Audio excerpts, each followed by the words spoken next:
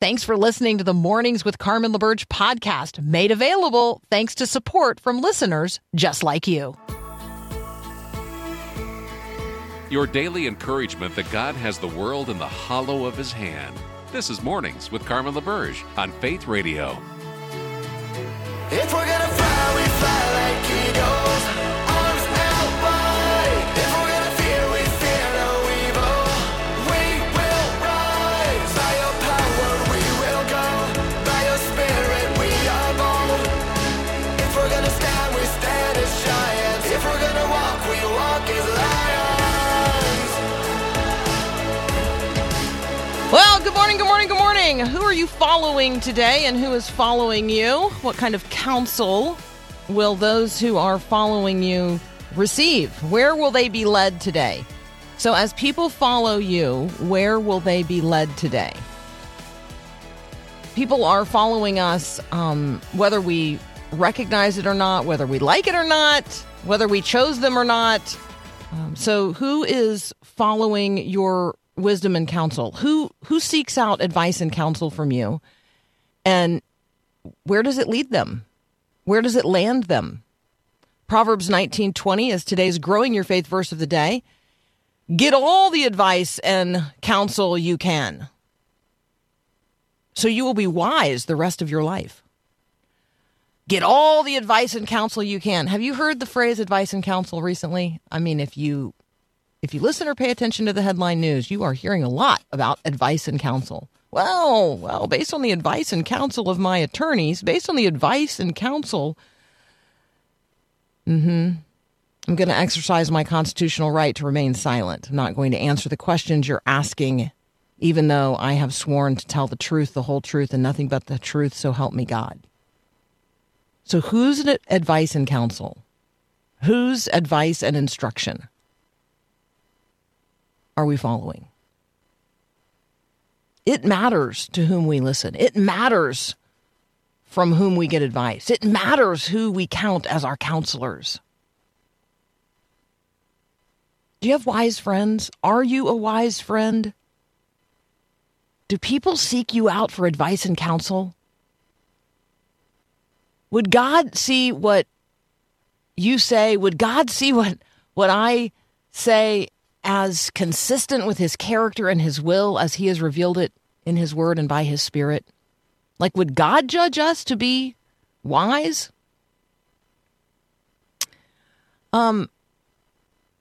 We talk some about like testing the spirits, and let's test the spirits. Let's be sure that we're aligned with the Holy Spirit and we're following those who are aligned with the Holy Spirit. Has it ever occurred to you that when others test the spirits, they're testing our testimony?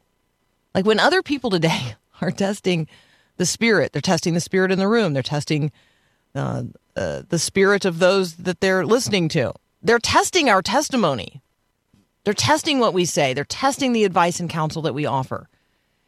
And if they're testing it against what God has revealed to be the truth, the way, and the life, will we be found to be wise counselors, faithful people that others can follow? Yes, God says, get all the advice and instruction you can, so you will be wise the rest of your life. But other places, God tells you where to get that advice and instruction. And it's from him. Seek God. God is the fount of wisdom. He's the true source, the one who alone is in a position to judge between what is wise and what is foolish. Job said, with him, with God, are wisdom and might. To him belong counsel and understanding. Proverbs 4:11, I have directed you in the ways of wisdom. I have led you in upright paths. Psalm 32:8, I will instruct you and teach you in the way that you should go. I will counsel you. I will watch over you. God is the wise counselor. He is the one whose advice we are called to search and follow. Job, Daniel, Solomon, Jesus. Like you've got people whose pattern of life you can follow on this front. So, which will it be today? Are you going to choose to walk in the way of wisdom that leads to life, or are you going to follow the advice and counsel of the power brokers of the day? The Bible's got something to say about that too, and the word is folly. All right, next I'm going to tell you a story of a man who was literally on a path of destruction. He was not only destroying his own life, he was destroying the lives of others as well. It was December 1981. We now know that he stalked and did terrible things too as a sexual predator and murdered more than 30 women. But on this day, in December of 1981, he kidnapped a young mom with her Suburban loaded with Christmas gifts, 2 small kids at home. And God used her to bring him to himself. It's a crazy story. That's up next here on Mornings with Carmen.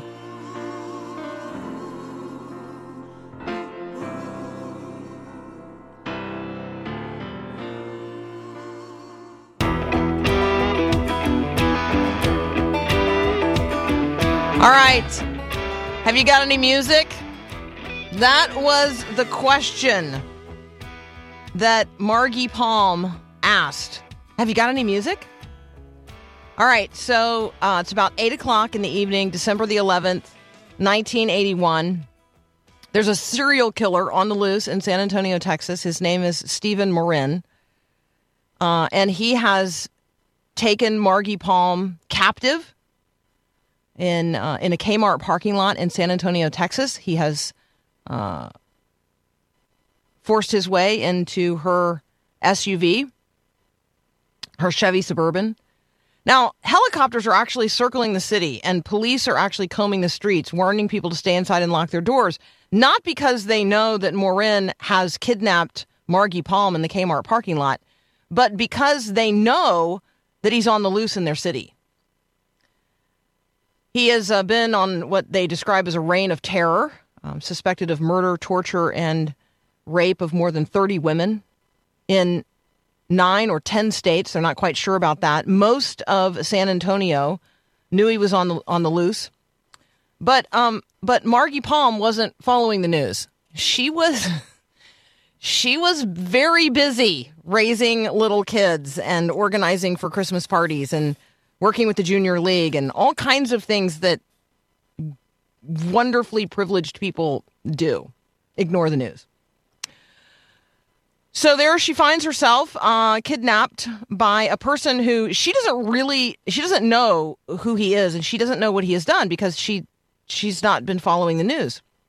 What she does know is that this man had pulled out a .38 revolver on her at about 2 p.m. in the parking lot of Kmart.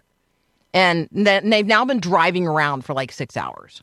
And her husband has not yet suspected that she's missing because she's out Christmas shopping. And, that takes a while. And this is before, you recall, the days of cell phones.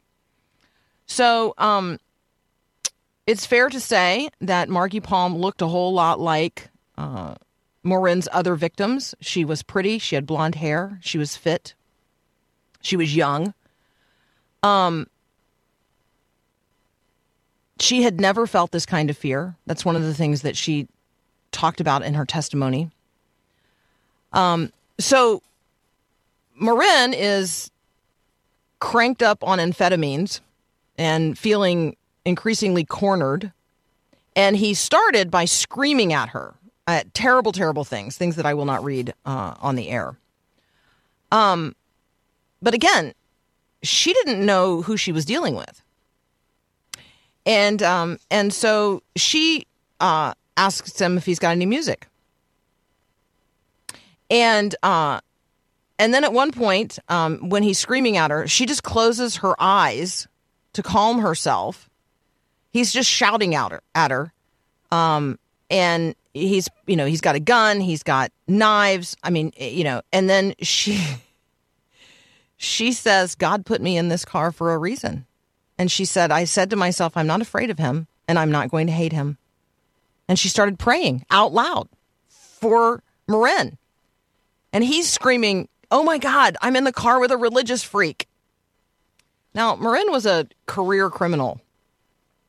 He was used to disarming his victims with his charisma and his bag of aliases.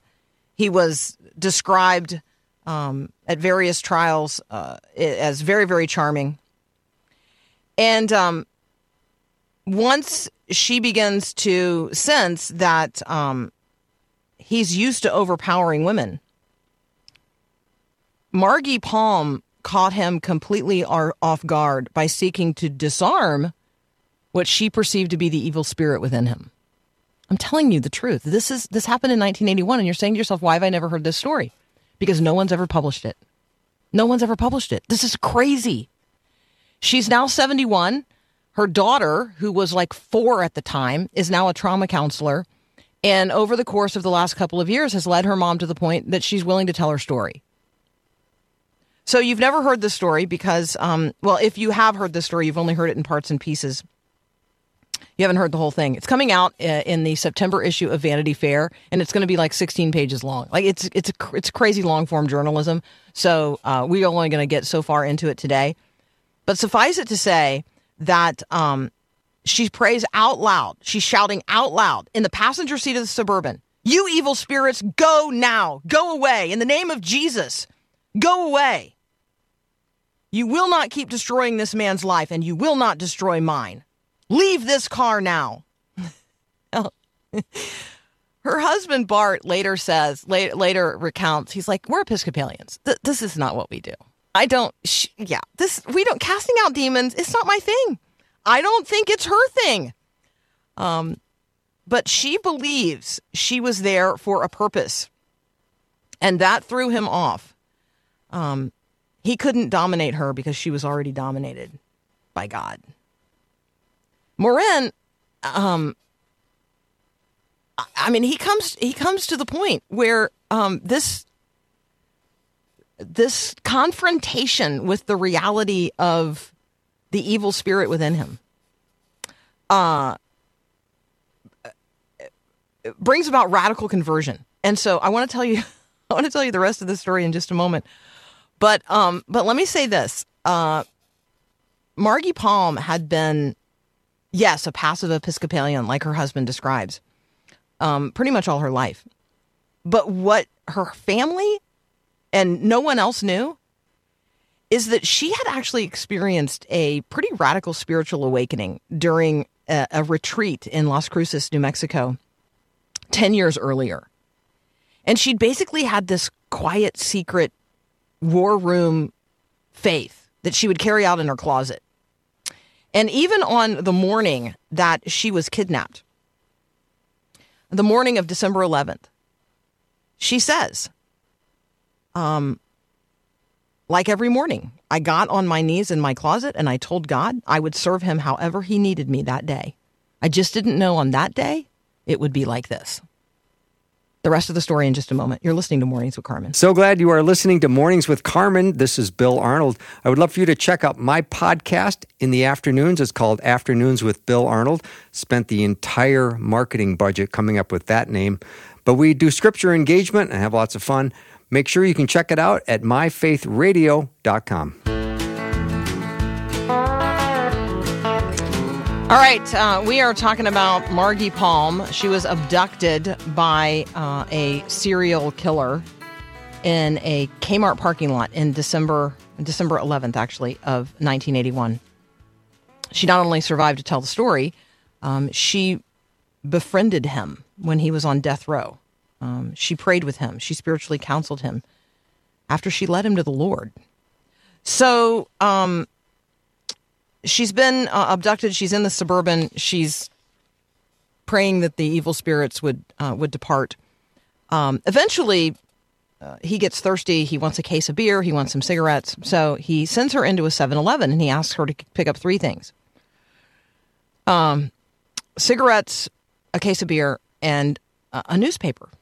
Now, remember, she's not a person that follows the news. So she wasn't aware of who he is. Well, so he sends her in to get this newspaper, and she says, that's when I realized just what kind of trouble I was in. So the front page of the newspaper is obviously covered with information about the person she is with. And she says, that is actually when I began to fear for my life, and I thought I might die. So she comes out of the 7-Eleven, and I know you have lots of questions about why she didn't tell somebody while she was in the 7-Eleven what was going on. I don't know the answer to that question. She comes back out of the 7-Eleven, and there is a phone booth there, and Marin forces her into the phone booth and at gunpoint forces her to call her husband, Bart, and tell him that everything's fine, that she's going to be shopping late into the evening, not worry about her. So Bart, feeds the kids, gives them baths, puts them to bed. He's not worried either until he's watching the 10 o'clock news. And the entire episode is devoted to this rampage of the serial killer who the San Antonio Police Department know is in their city. They know he's there. And so Bart says, you know what, my wife's not home. And he calls the cops. Meanwhile, what is going on in the Chevy Suburban while it is driving around now for hours on end? I know you're saying, how is that possible? You got to remember, this is before cell phones. This is before, we got GPS in our cars where they can track us everywhere. Okay, so this is a different story than what happened today. But this is the story from 1981. So here's the conversation that eventually unfolds. And I'm just going to read from the Vanity Fair article. Palm had been trying to tell Marin for hours that everyone is worthy of forgiveness, but he hadn't been buying it. She turned to him and she just posed a question. Oh, by the way, in the context of their hours-long conversation, he had said at one point that that people hated him, and rightly so, and he hated himself, that he'd been married, he had a son that he loved so much, and yet he'd abandoned him. He had told her about his very, very traumatic childhood and his own sexual abuse as a child, on and on and on. So she has an understanding that he is a broken person in addition to being a criminal, a sociopath, a murderer. Okay, so she says, if your son committed the kind of crimes that you did, do you think you'd be able to forgive him? If your son committed the kinds of crimes you have committed, do you think you could forgive him? That, my friends, led to a conversation about the gospel. Marin said, lady, you've been preaching at me all day long, and I think I understand what you're saying. Their conversation was calm. And at one point, she fell asleep, which is staggering to even imagine. That apparently freaked him out even more. He pulled the Suburban off the road, jumped out, threw his hands in the air and said, I'm sorry, Lord. I'm sorry for everything I've done. Please forgive me. I want to go to heaven.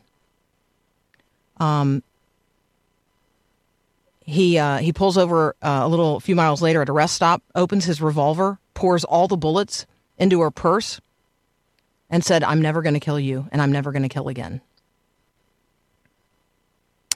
And that's when she tells him, this is a strange part of the story as well, she tells him about televangelist Kenneth Copeland, whose ministry is based in Fort Worth.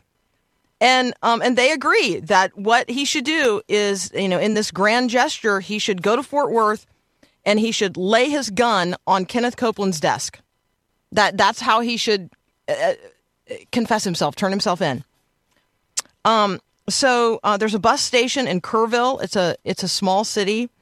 And this is long before the internet. So here's what they devise. They decide they're going to take money out of an ATM. So she takes her money out of an ATM. She buys him a bus ticket. Now he's got to transfer buses in Austin. I mean, this is a crazy story.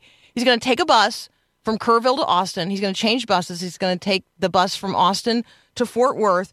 And he's going to find Kenneth Copeland's office, and he's going to lay his gun down on the desk, and that's where he's going to turn himself in. And he says, "Don't you want to come with me?" And she says, "I got 2 little kids at home. I think I got to get home. But God is with you. You won't be by yourself." So she drove herself home in her Suburban. There's a lot more to this story, and we can spend time in the future reveling about it. But suffice it to say that this is a man who, when police showed up at that bus station, he didn't resist arrest. He confessed his crimes in court before they had even been able to read all the charges against him. He stood up and he confessed his crimes, and he didn't resist execution. In fact, the state attorney of the state of Texas, upon his execution, said, "I've never seen anything like it. It was literally like a person going into surgery when they're put to sleep. This was a person who was at peace with God." Now you can imagine that his surviving victims and the family members of his victims who he killed do not believe that he ever changed. But Margie Palm believed he had. And so did many others. And so here's the question. If your son, if your daughter had committed heinous crimes, would you still love them? Would you forgive them? Because that's the gospel. And God used a woman named Margie Palm to deliver it on a particular day to a tormented soul who said, "I'm ready to die. I'm going to be with the Lord," on the day of his execution. You're listening to Mornings with Carmen. Have you ever been in love? Have you ever been in love? How long did it take you to tell the person that you love them? Like, how long? And who's tracking these things? Who even knows the answer to this question, really? Like, who's tracking these things? Or maybe this is actually something that's like seared into our minds the first time we said it to the person that we love. I'll just confess that, I'm way faster at this, apparently, than the statistical average. On average, according to the polling I am now reading, published in the Sage Journal of Social and Personal Relationships, on average, men thought about confessing their love for their beloved 69 days into a relationship. Women didn't think about it until 77 days in, which means that on average, men at least think about saying "I love you" before women think about saying "I love you." But guess what? They don't actually say it when they think about saying it. So "I love you" wasn't usually said in a relationship until day 107 for men and day 122 for women, which means that on average, women waited 2 weeks after hearing someone say "I love you" to say it back. Are you kidding me? Seriously? People, if somebody tells you they love you and you love them, you say it back. God so loved the world that he gave his only begotten son, that whosoever should believe in him would not perish but have everlasting life. God loves you. And God has said, "I love you." And he has said it in a tangible and real way. Don't wait to say it back. Our friend Dan DeWitt's going to join us next. We're going to talk about religion. Some people call it a crutch. Some people think of it as a drug. Come to find out, it might actually really be good for us. That's up next here on Mornings with Carmen. Correlation or causation? Correlation or causation? Just because you know there's a correlation between two things, can you actually prove there's a cause? Dan DeWitt is here with us. You can read what we're talking about at theolatte.com. Good morning, Daniel. Good morning, Carmen. What's crack-a-lackin'? Whew, I move Ellie into college tomorrow. I have to be on a Zoom call tonight as like a new college parent. Won't that be fun? Oh, my goodness. Well, congratulations and prayers. And I've not sent my own to college. Mine are my oldest are in their junior year of high school. But I have, for the last several years, prayed with parents as they're saying goodbye to their kids. Right. So I've seen it firsthand, although I've not experienced it. So I will be praying for you. I expect. Thank you. I expect a lot of crying on Jim's part. A lot of crying.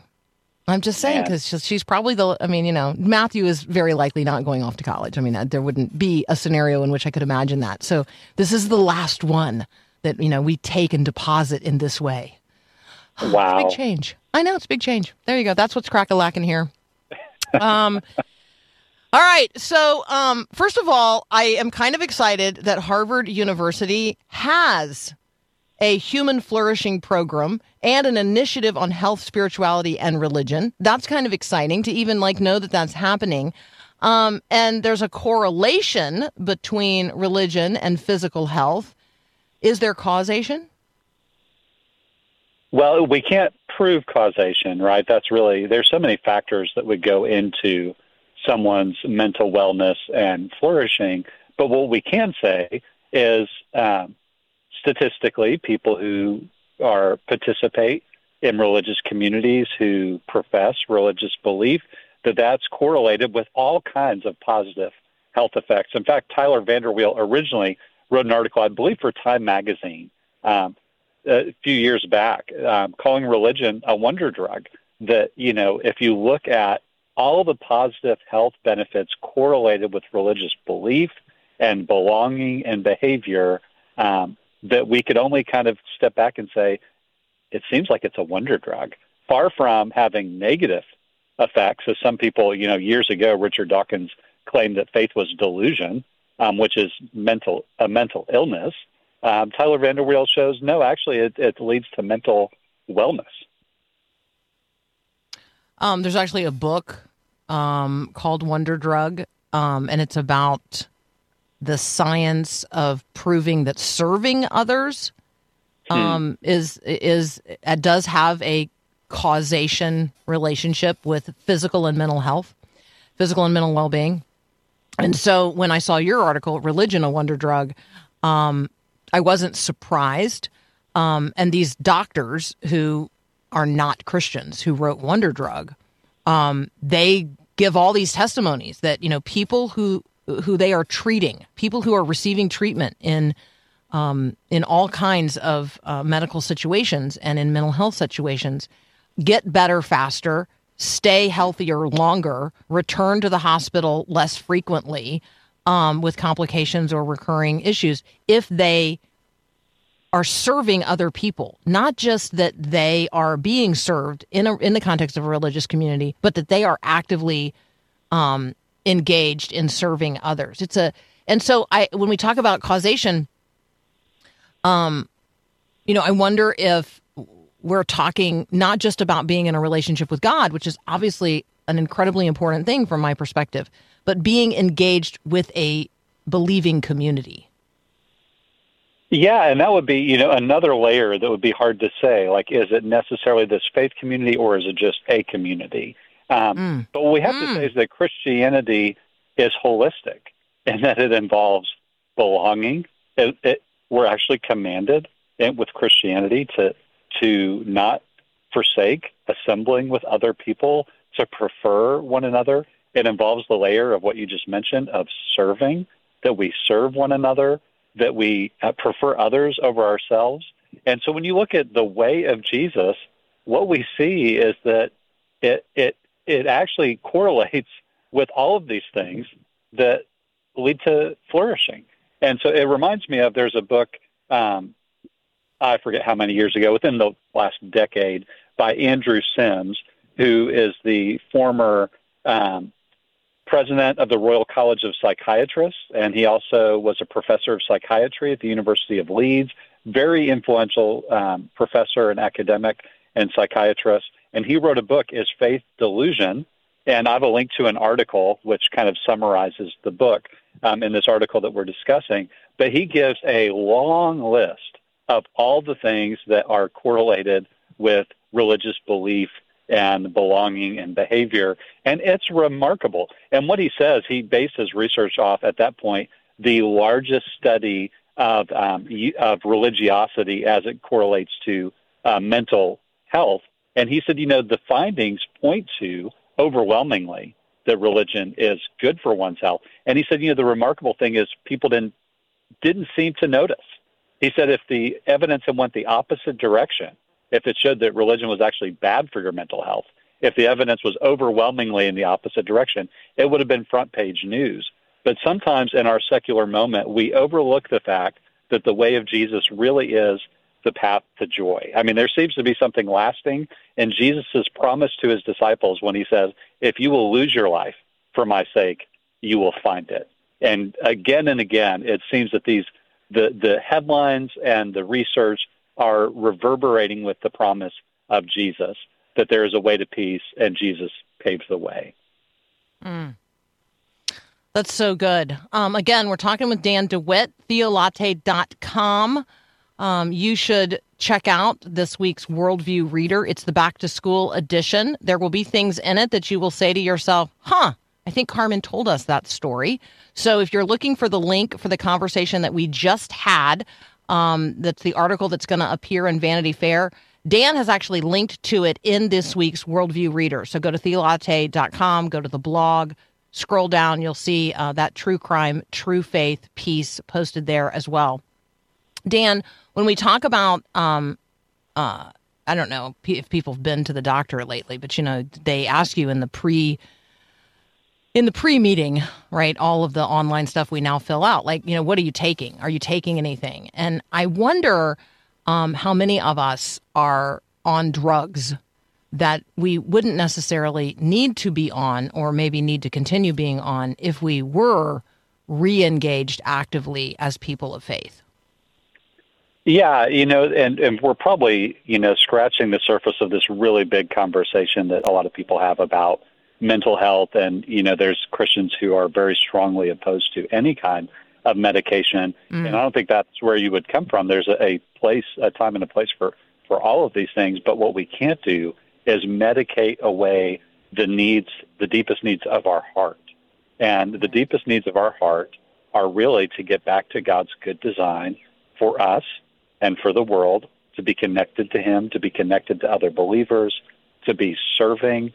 And I think that's a great question. How much, not all of it, we can't explain all mental illness away or physical illness away just to spiritual things, but we are complex beings. We are body, soul beings, and sometimes we only care for the body when our soul is famished and our soul is longing for connection. And it could be amazing for someone even listening who's disconnected from other believers. Maybe they've not been to church for a long time, or if they go to church, maybe they kind of sit in the back and leave as soon as it's over. I can identify with that, with social anxiety, and at times church can feel a bit superficial. But dig a bit deeper and find someone you can connect with in a community you connect with within your faith, within your church, and you'll find that those relationships are a therapy, because God made you for that. And there's nothing like that sense of I'm doing the thing that God's created me for. And you'll never get that sense if you're not connected to God, and if you're not connected to other believers. I think that not everybody knows how to make that connection. Like they don't know how to connect or reconnect with God. Would you like to just spend a couple of minutes inviting people into a restored relationship with the Father through the Son by the power of the Spirit? Oh, wow. Yeah, thank you. I have a link to a book that I had not paid much attention to until you emailed me about it, but it's The Great De-Churching. And actually the video that's linked in the Worldview Reader is an interview with Ed Stetzer interviewing the guys who wrote that book.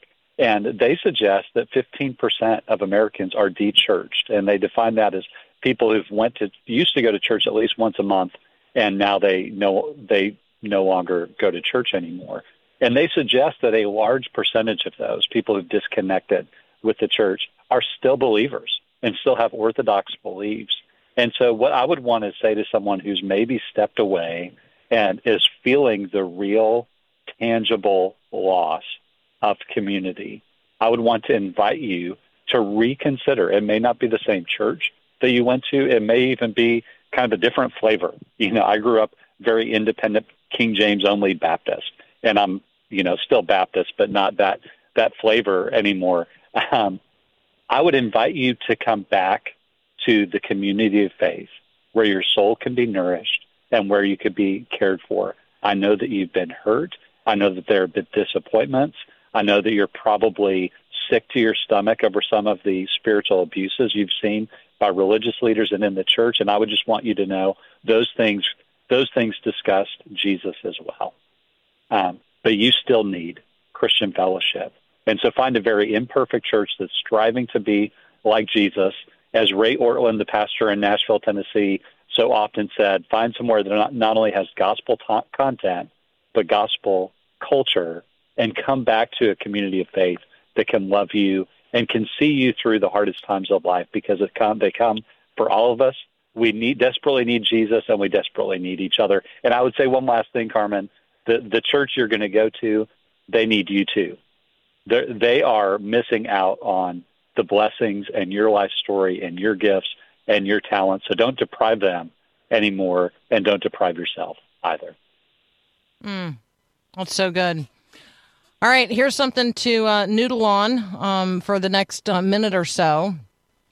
Is that gift you received really a gift, or was that a loan? Or were you being paid a wage for something that you did? What's the difference between a gift, a loan, and a wage? We're going to talk about teaching our kids about money and learning about it ourselves. That's up next here on Mornings with Carmen. Thanks for listening to the podcast of Mornings with Carmen. As you know, this is a rebroadcast of the live radio show carried on the Faith Radio Network. There's a lot going on at Faith Radio. Tons of free resources just waiting for you and for you to share with others at myfaithradio.com. How does that all happen? Well, it happens through listener support. So Faith Radio, Mornings with Carmen, all available because of listener support from listeners, well, just like you. If you're a supporter, thank you so very much. If you'd like to become a supporter today, just visit myfaithradio.com. And again, thanks for being a part of what we do every day at Mornings with Carmen. All right, so you know that money in your pocket, is that a gift? Is that a loan? Is that a wage? Dan DeWitt is here. He learned a lesson about the difference between the three, and thought it'd be fun, Dan, if you'd share that with us today. Yeah, I wrote an article on this for a parenting magazine recently, and it's one of those lessons I learned the hard way, and I've tried to teach my kids. And so my twin boys, who are our oldest of our four kids, turned 17 in a couple months, and they are now making money. In fact, I have one son who worked at a summer camp all summer long, made really good money and a lot of great memories as well.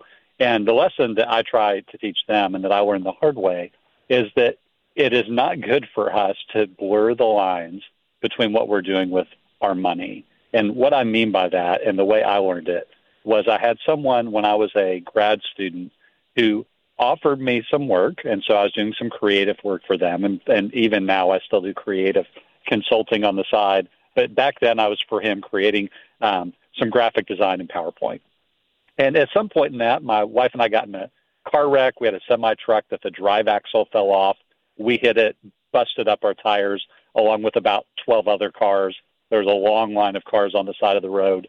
And shortly after that, I got a check from the person who had employed me and to help with the repairs, which was great because we were stone cold broke. And so received that money, and I kept doing the work. And at some point, my computer kind of pooped out, and so I received a used laptop from that person.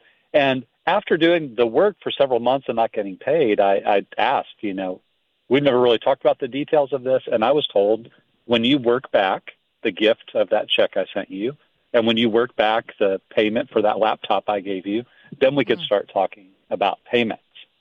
Well, I decided I'm going to do just that. I'll work back those amounts, and I worked over the hours that were expected, and I gave an invoice that showed how I'd repaid the gifts and also done a little bit more, but that was going to be forgiven, and the work relationship was ended at that point. But for me, even though those things were blessings, it was a blessing that God taught me a hard way, that we should never call something a gift that has strings attached. Mm-hmm. And if it has strings attached, it's a wage, and we just need to be clear about that. And then finally, there's a third category, and we could probably think of more like an offering or a tithe.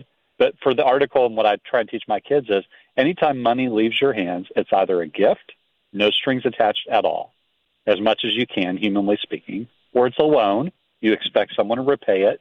Maybe you're going to have them pay you a little bit more. Hopefully not, but be clear about it. And then if you have strings attached, then it's actually not a gift, it's a payment. Well, and I think that the clarity and communication is huge here, because I can hear a tape that sounds something like, hey, let me help you out with that. I mean, I know you have a need. Let me help you out with that. And as the person receiving the help, maybe I need to ask just straight up, is this a gift, or do you expect me to pay you back?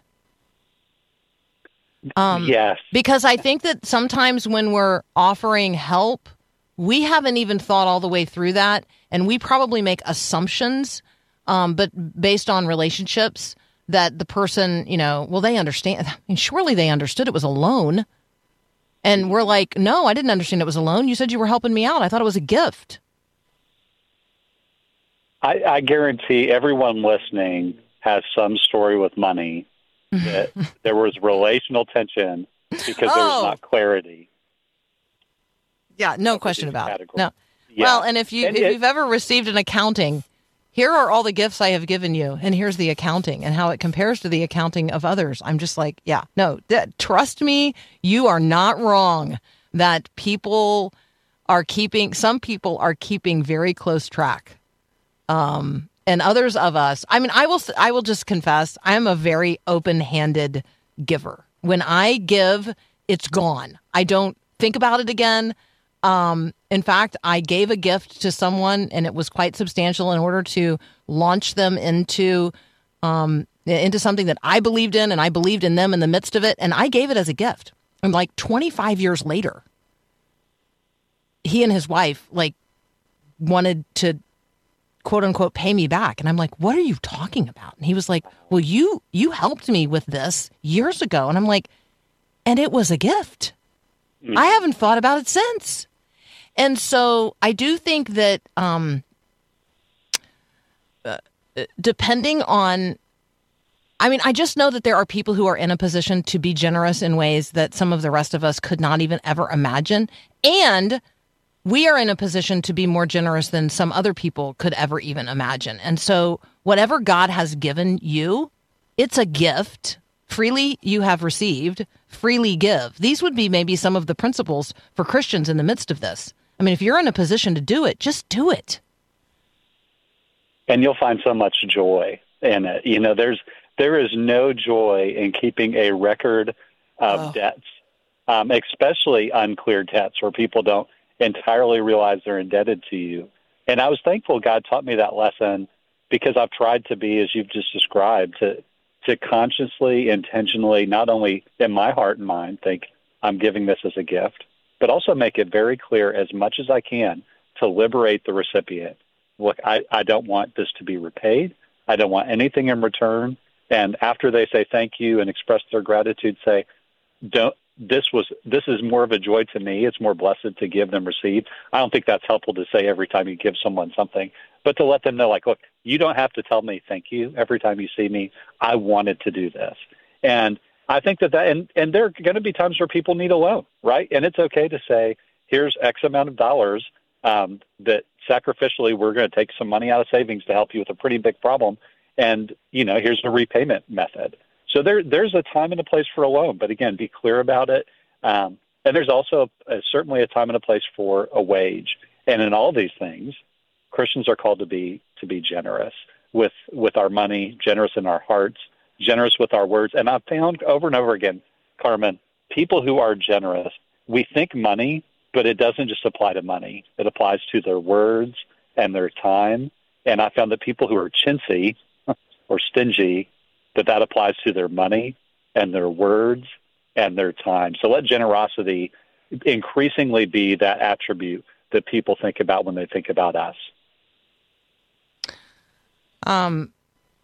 God gave this to me to give to you. That is my line when I am passing along something to a person in need who I don't know. Like, I don't know them. I'm actually, normally passing this out of the window of my car on my way past. God gave this to me to give to you, because that way everybody knows it's a gift, and I release it freely. So maybe that's an encouragement to someone today. Dan, as always, thank you so much. What a delight. Thanks, Carmen. Yeah. So good to talk with you. That's Daniel DeWitt. You can find him and everything we talked about today at theolatte.com. You're listening to Mornings with Carmen. Whew. All right, a big question here from a listener this morning. How do you give something to God when someone very close to you is hurting you, and they don't have an interest in changing? They think that what they're doing and what they're saying is fine, but it's actually, verbally abusive and judgmental and profane. Let me say this, dear friend. What you are dealing with is a spiritual war and spiritual warfare. This one only comes out by prayer.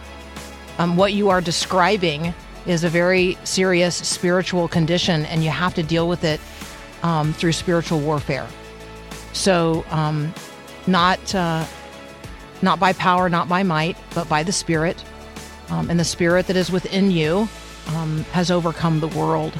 And so let us do battle on your behalf with you by the power of the Holy Spirit and through prayer, and ask that this individual, this relationship, be redeemed in Christ Jesus.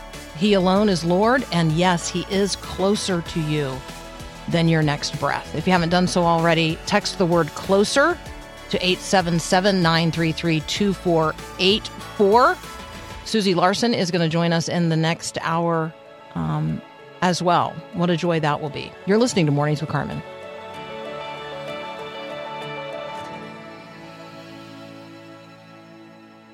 Thanks for listening to Mornings with Carmen LaBerge. Podcasts like this are available because of your support. If it's important to you to hear things that encourage your faith, click the link in the show notes to give now. And thanks.